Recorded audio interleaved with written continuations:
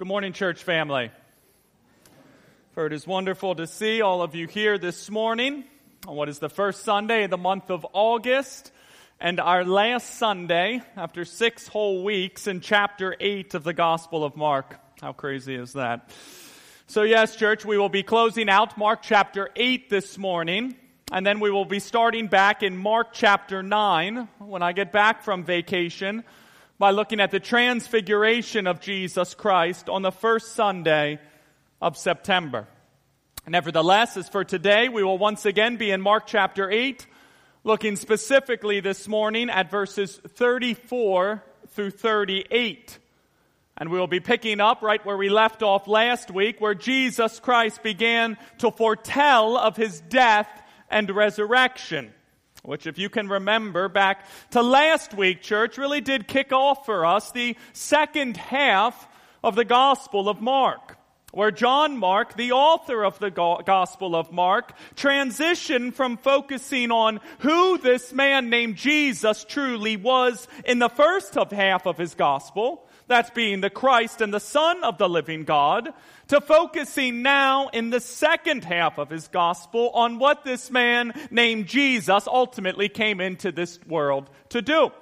Which again, as we saw last week, church, was far different than what Jesus' disciples initially thought or believed.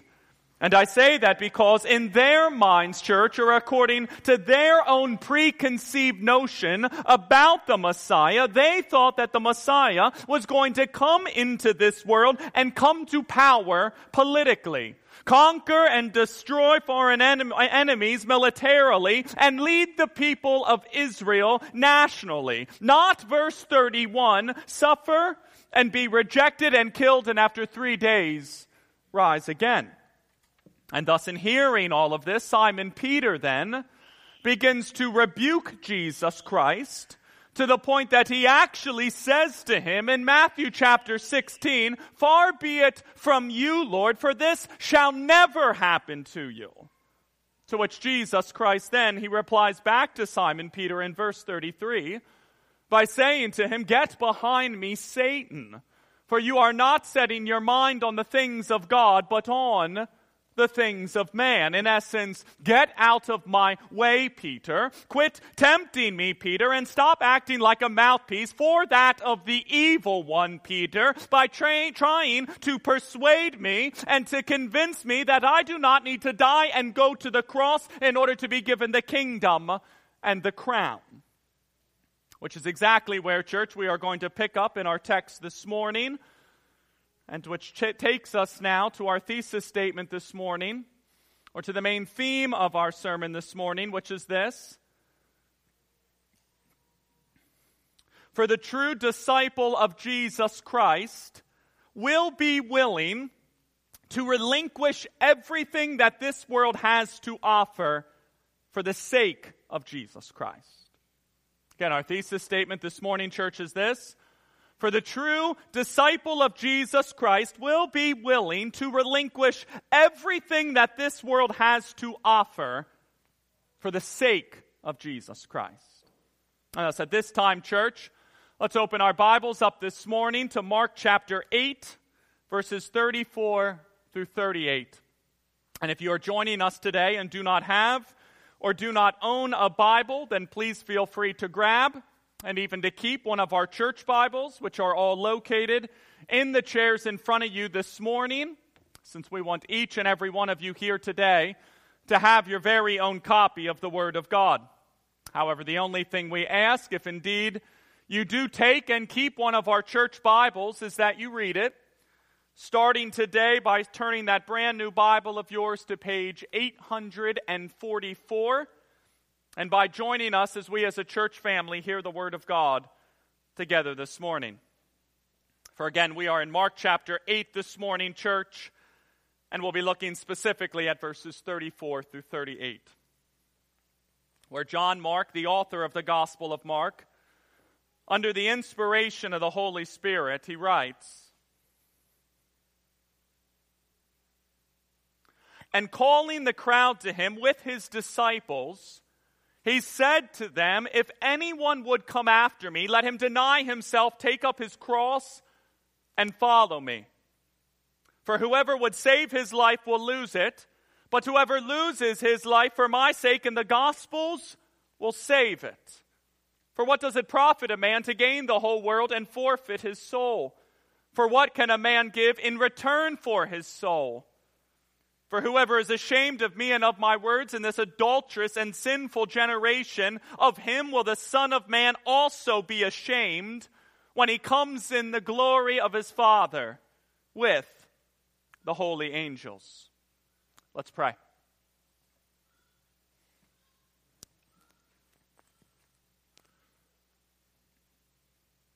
Heavenly Father, Lord, how humbling it is just to read that text this morning. The call of this disciple of Jesus Christ, that they must be willing to deny themselves, to take up their cross, and to follow him. To forsake everything that this world has to offer, to be willing to bear it all,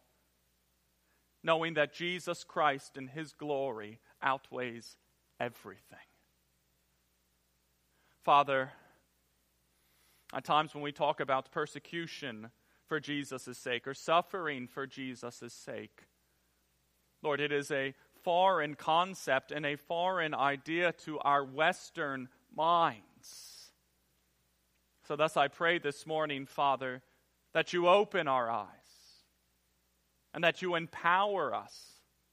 and that your Spirit comes upon us so that we can see, as Christians, as disciples of Jesus Christ, our call to be willing to forsake everything that this world has to offer, no matter what may come our way, and that no matter what we may have to lose in this world,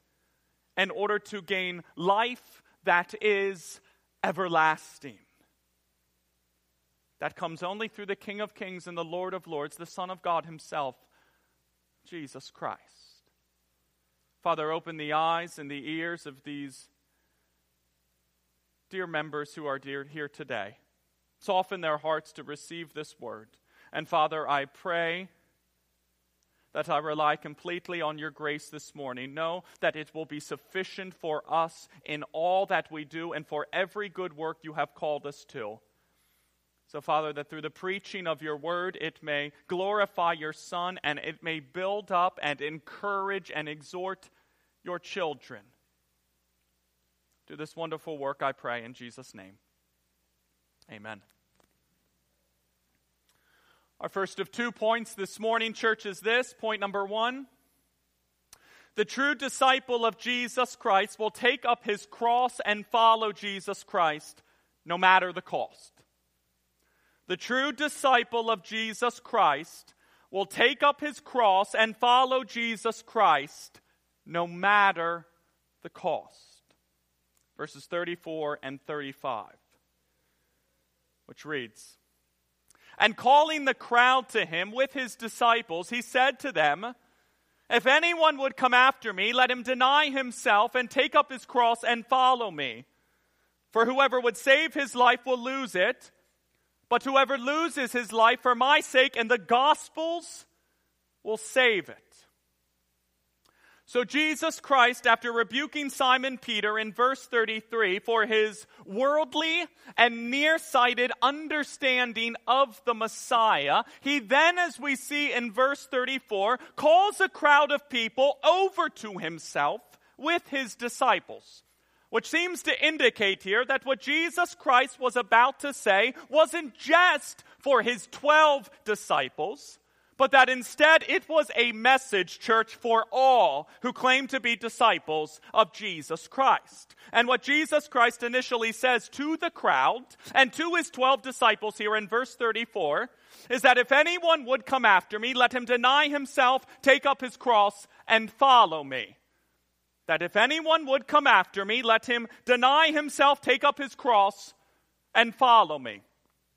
And we will begin here this morning, church, with simply the first part of that statement, or where Jesus Christ says that if anyone would come after me, let him deny himself. Meaning that if anyone wants to be a follower of Jesus Christ or a disciple of Jesus Christ, that they have got to be willing then to deny themselves. Or as other translations put it, to renounce themselves or to disown themselves, forsake themselves, ignore themselves, forget about themselves, and not simply follow the ways of the world and care only about themselves. Or to put it another way, the Christian life or the way of the disciple of Jesus Christ is not to live in a way whereas they desire to make themselves the focal point of their lives, but instead it is to deny themselves and in doing so make Jesus Christ the focal point of their lives. Which means then, church, that this whole worldly idea that is out there today of me just doing me, or me just living for me, or me only doing what's best for me, what feels right to me, what is profitable to me, and what aligns with my own fleshly desires and interests, for that way of life, according to Jesus Christ, simply will not fly for any of his disciples, since the true disciple of Jesus Christ will willingly deny themselves, forsake themselves, renounce themselves, and as we see in verse 34, take up their cross and follow Jesus Christ. Now we all know, church, that Jesus Christ was indeed crucified on a cross, and that he carried that cross, was nailed to that cross, hung on that cross, was pierced on that cross, crushed on that cross, and gave up his life for many on that cross. And thus what Jesus Christ here, when he says that if you want to be my disciple, that you've got to be willing to take up your cross and to follow me, what he's getting at here, church, is that if you've got to be willing to follow me, even to the point of death, or as James Brooks describes it, that you've got to be willing, Christian, to abandon and to relinquish and to give up and to lose absolutely everything that this world has to offer, including that of life itself, in order to faithfully follow Jesus Christ. Which means then, Christian, just very practically speaking here, that you've got to be willing to follow Jesus Christ then, not only to the point of being picked on by others, and not only to the point of being made fun of at work, and not only to the point of losing your job, or your paycheck, or your house, your car, your money, or all those fancy vacations that your family loves to take, but that you've also got to be willing, Christian, to follow Jesus Christ, even to the point of persecution and affliction and oppression, and even that of death. Which naturally then leads to the question, why? For why would anyone then want to be a disciple of Jesus Christ if it means that we have to deny ourselves, take up our cross, and follow Jesus Christ, even to the point of persecution and suffering and death? And Jesus Christ, he begins to answer that question for us in verse 35 by stating that whoever would save his life will lose it, but whoever loses his life for my sake and the gospel's will save it. And that whoever desires to save their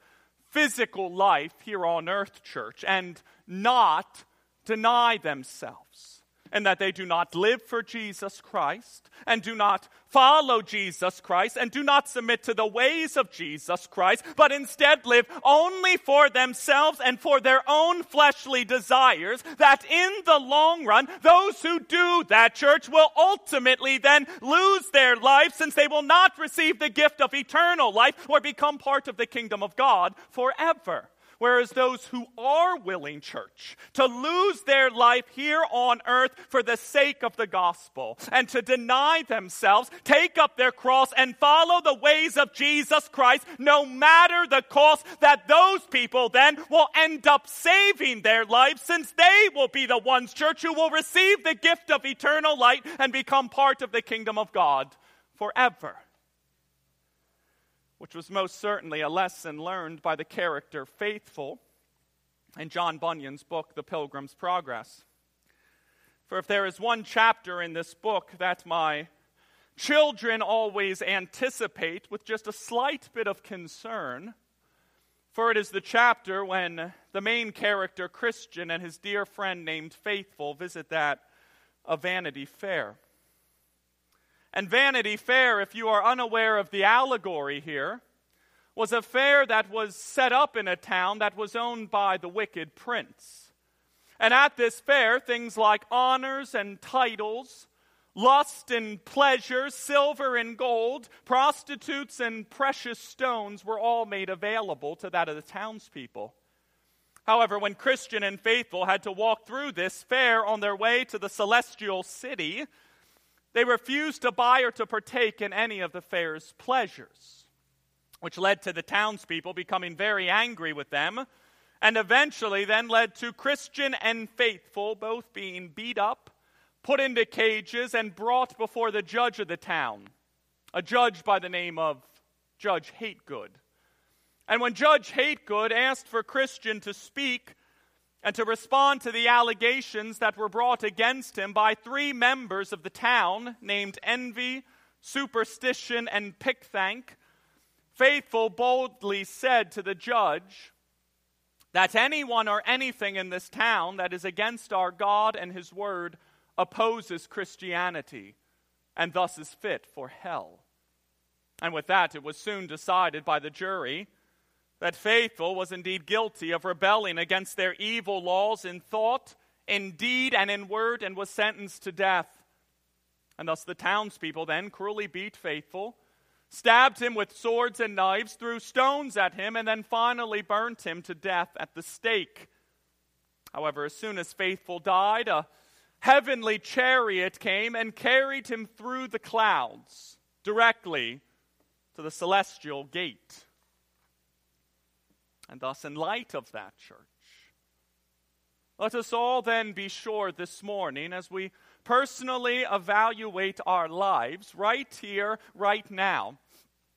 that there is nothing, and I mean nothing, that we value more, or that we love more, adore more, or that we'd be unwilling to give up in our lives for the King of Kings, the Lord of Lords, and for the Son of God himself, Jesus Christ. Since the true disciple of Jesus Christ, church, will be willing to deny themselves, to take up their cross, and to follow Jesus Christ, no matter the cost. Which brings us to point number 2, which is this. Do not be ashamed of Jesus Christ or his words, since it will lead to Jesus Christ being ashamed of you. Point number 2, do not be ashamed of Jesus Christ or his words, since it will lead to Jesus Christ being ashamed of you. Verses 36 through 38. For what does it profit a man to gain the whole world and forfeit his soul? And what can a man give in return for his soul? For whoever is ashamed of me and of my words in this adulterous and sinful generation, of him will the Son of Man also be ashamed when he comes in the glory of his Father and with the holy angels. So in light of Jesus Christ just telling his disciples, and that of the entire crowd who have gathered around him at this time, that whoever would save his life will lose it, but whoever loses his life for my sake in the Gospels will save it. Jesus then, he goes on to rhetorically ask in verse 36, for what does it profit a man to gain the whole world and forfeit his soul? Or to put it another way, what good is it for someone to gain the greatest job in the world, or to gain all the money in the world, or to gain the most glamorous house in the world, the fastest car in the world, the nicest clothes in the world, and to vacation to all the nicest places in this world, only to then reject Jesus Christ, lose their own soul, and to be cast into hell forever? And the answer to that question, church, is that it is no good for them at all, especially since, as we go on to see in verse 37, that there is absolutely absolutely nothing, church, that a man can give in return for his soul. In that even, church, if we were to have Bill Gates type of money, or Jeff Bezos type of money, or even that of Elon Musk and his $271 billion type of money, that we still would not have enough to redeem our own soul and to buy that of eternal life. Since, as Eckhard Schnebel puts it, eternal life simply cannot be bought, but instead only comes by following Jesus Christ, by denying ourselves, by accepting the shame of the cross, and by being committed to the gospel. And with that, church, Jesus Christ then, and pulling absolutely no punches here, he goes on to say to the crowd in verse 38, that whoever is ashamed of me and of my words in this adulterous and sinful generation, of him will the Son of Man also be ashamed when he comes in the glory of his Father with the holy angels. And that whoever is ashamed of Jesus Christ, church, and humiliated by the teachings of Jesus Christ, and embarrassed by the words of Jesus Christ, so much so that they ultimately then reject that of Jesus Christ. That when Jesus Christ, the Son of Man, does come again in the glory of his Father and with the holy angels on the day of judgment, so too will he, Jesus Christ, then, church, also be ashamed of them and ultimately then cast them into the depths of hell forever. And thus do not ever then, brother Christian, sister Christian, allow yourself to be swayed by this world, or to begin thinking that now all of a sudden that you should be affirming all the things of this world and not that of Jesus Christ. Because even if this world, Christian, were to celebrate you, and to praise you, and to love you, and to glorify you for always being on the right side of history, and for always openly affirming and standing for all the depraved humanistic stances of our day, for what then would any of that vanity profit you, Christian, if on the day of judgment Jesus Christ ended up being ashamed of you and saying to you, "Depart from me, for I never knew you"? And the answer to that question is, it would profit you absolutely nothing. Therefore, let us never fail to forget then, Christian, that the sufferings that we may face at this present time as we deny ourselves, take up our cross, and follow Jesus Christ, that they will be nothing, and I mean nothing, compared to the glory that will one day be revealed to us. And thus, because of that, we have absolutely no reason then, brother Christian, sister Christian, to ever be ashamed of the gospel.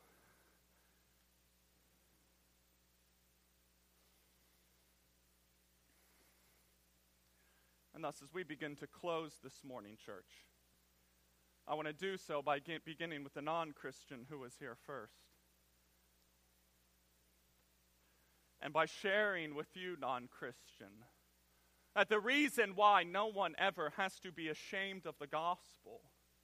or embarrassed by the gospel, or unwilling to give up everything for the sake of the gospel, is because the gospel is, non-Christian, the power of God for salvation to everyone who believes. Meaning that it is the good news, non-Christian, that God the Father sent his one and only Son, Jesus Christ, into this world as truly God and as truly man, to live and to dwell amongst us and to save us from our sins, by initially living for us, non-Christian, the life that we could never live. And that although Jesus Christ was tempted by sin, just like you and I, non-Christian, Jesus Christ, he never, ever sinned, but instead lived a holy and righteous and sinless life here on earth, and in doing so, non-Christian, fulfilled the law of God in its entirety, perfectly and completely, all for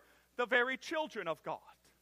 However, that is not all that Jesus Christ, the eternal Son of God, came into this world to accomplish. And I say that because Jesus Christ not only lived for us the life that we could not live, but he also then paid the price for our sins, non-Christian, that we could not pay by willingly giving up his life on a cross at Calvary and by dying a sinner's death in our place and as our very substitute, even though he himself never sinned, which completely then appeased and satisfied, non-Christian, the wrath of our holy God toward his sinful children. And thus, because of that, 3 days later then, non-Christian, this sinless Son of God, Jesus Christ, who poured out his blood for many on that cross at Calvary, he didn't then stay dead or buried in some grave, but instead he, Jesus Christ, he rose from the grave.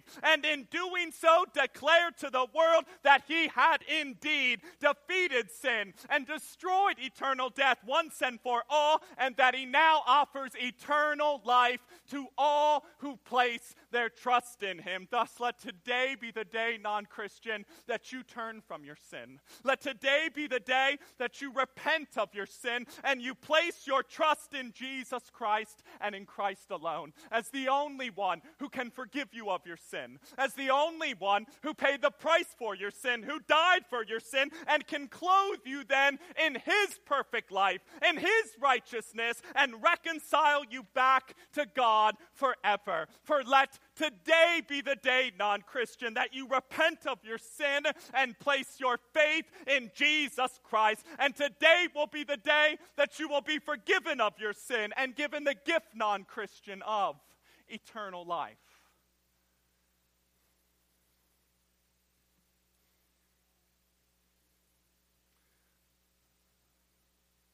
And to the Christian who is here today,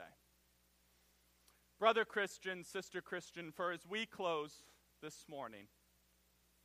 I'd like to do so in light of our calling to deny ourselves, to take up our cross, and to be willing to follow Jesus Christ even to the point of death. Which, make no mistake about it, Christian, is easier said than done. And I will be completely honest with you all here this morning, church. For there are times I wonder in my heart of hearts if I really would have the courage to do just that. And that I'd truly be willing to preach a sermon for Jesus Christ that might get me thrown into jail. Or that if I'd truly be willing to take a stand for Jesus Christ, even if I might never be able to see my family again. Or that if I truly be willing to follow in the footsteps of all the past Christian martyrs and literally die for the sake of the gospel of Jesus Christ. And to me it's obvious, church, that in the strength of my own might that I absolutely would not and could not. However, brother Christian, sister Christian, here is the wonderful news that I want to encourage you all with this morning, and that of my own soul with here this morning as well. That it will not be the strength of our own might, church, that will empower us on the day of persecution, but that instead it will be the strength of our Lord's most powerful and authoritative might. Church historian Stephen Nichols, in describing the life of Rowland Taylor, a 16th century Protestant preacher, he shared that Taylor was appointed to the post of bishop in a small town in England called Hadley, but that much not was known about his ministry there outside of his faithful preaching of the Word of God. And yet during the reign of Queen Mary, also known as Bloody Mary, Taylor was summoned to London and put into jail, leaving behind him in Hadley his wife and his 9 children. And after 2 years of imprisonment, Taylor was taken back to Hadley by a sheriff's guard in order to be burned at the stake. Nevertheless, just 5 days before Taylor died, he wrote these words to his family. For he wrote, "I say to my wife and to my children, the Lord gave you unto me, and the Lord has taken me from you and you from me. But still blessed be the name of the Lord. For I believe that they were blessed who die in the Lord. God cares for the sparrows and for the hairs of our heads, and I have found him to be more faithful and more favorable than any father or husband. Therefore, trust in him by the means of our dear Savior, Christ's merits. Believe, love, fear, and obey him, and pray to him, for he has promised to help you. Count me not as dead, for I shall certainly live and never die. I go before you, and you shall follow after me to our long home. I leave you to the only omnipotent. And then on the day of his death, as another church historian shared, Taylor, as he was being taken by the sheriff's guard to the place of his execution, was asked by the sheriff, "How do you feel?" To which Taylor replied, "God be praised, Master Sheriff, never felt better, for I am now almost home. I lack but 2 more miles to go, and then I will get to my Father's house." And that, church, was not just some made-up story about some made-up character in a book, for that was about a real man in a real place at a real time who was willing to give up everything for the sake of the Savior, Jesus Christ. Now, I do not know at this time, brother Christian, sister Christian, what kind of suffering may eventually fall upon you, nor do I know what kind of opposition you may be called to face,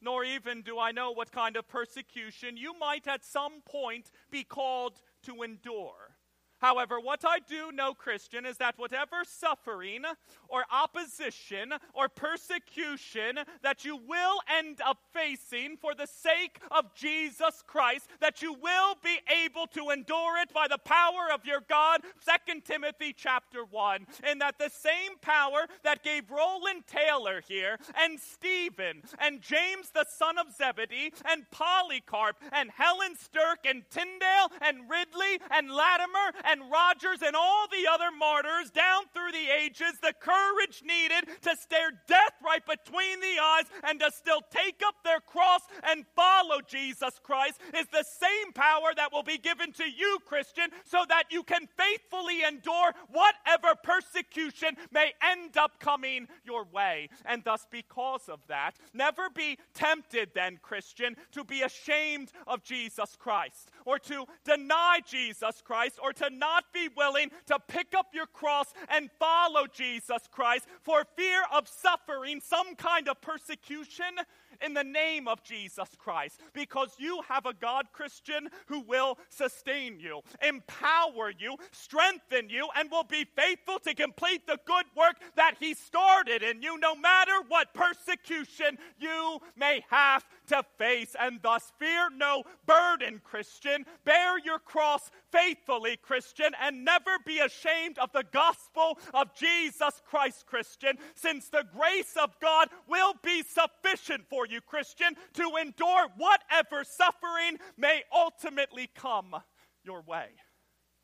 Thus it is my prayer that we as a church body quite simply value our Lord and Savior Jesus Christ above all else. Above our jobs and our comforts, our houses and our cars, our titles and our prestige, and above all the other desires of the flesh. So much so that we never then, Father, become ashamed of your Son, Jesus Christ, but that we instead, when those temptations to deny and to reject and to be embarrassed by your Son, Jesus Christ, do come our way, that we rest in the fact, Father, that your grace will be sufficient for us in all that we have been called to endure. And thus let us always then be willing, as disciples of Jesus Christ and as members of the family of the Most High God forever, to always be willing then to deny ourselves, to take up our cross and to follow Jesus Christ, since he is the only way that leads to the celestial city and toward a life that is everlasting. Let's pray.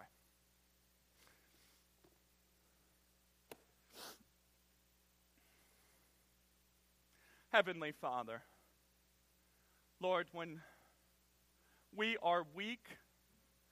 you are strong. And you have told us that your grace is sufficient for us, that you will complete every good work that you have started in us. And Father, although we may be fearful of what persecution may come upon us, Father, we know that we will be able to endure it because of the power that now rests in us, the God of the heavens that now abides in us, and the Spirit of God that now comforts us. Conforte, with strength, the one who comes and strengthens us. Father, when these times do come, and we know that those who confess the name of Jesus Christ can expect suffering to fall upon them, Lord, let us not rely on our own strength or our own might. Let us fall onto our knees and rely on you, God, knowing that you are good, that you are faithful, and that you will give us all the grace we need to remain faithful till the day that you come again. Father, let us never, no matter what this world does, let us never become ashamed of the gospel, because in it is the power of God for salvation to everyone, church, who believes. Amen.